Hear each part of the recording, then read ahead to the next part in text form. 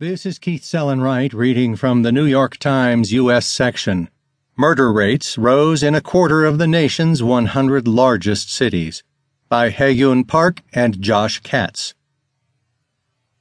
Murder rates rose significantly in 25 of the nation's 100 largest cities last year, according to an analysis by the New York Times of new data compiled from individual police departments.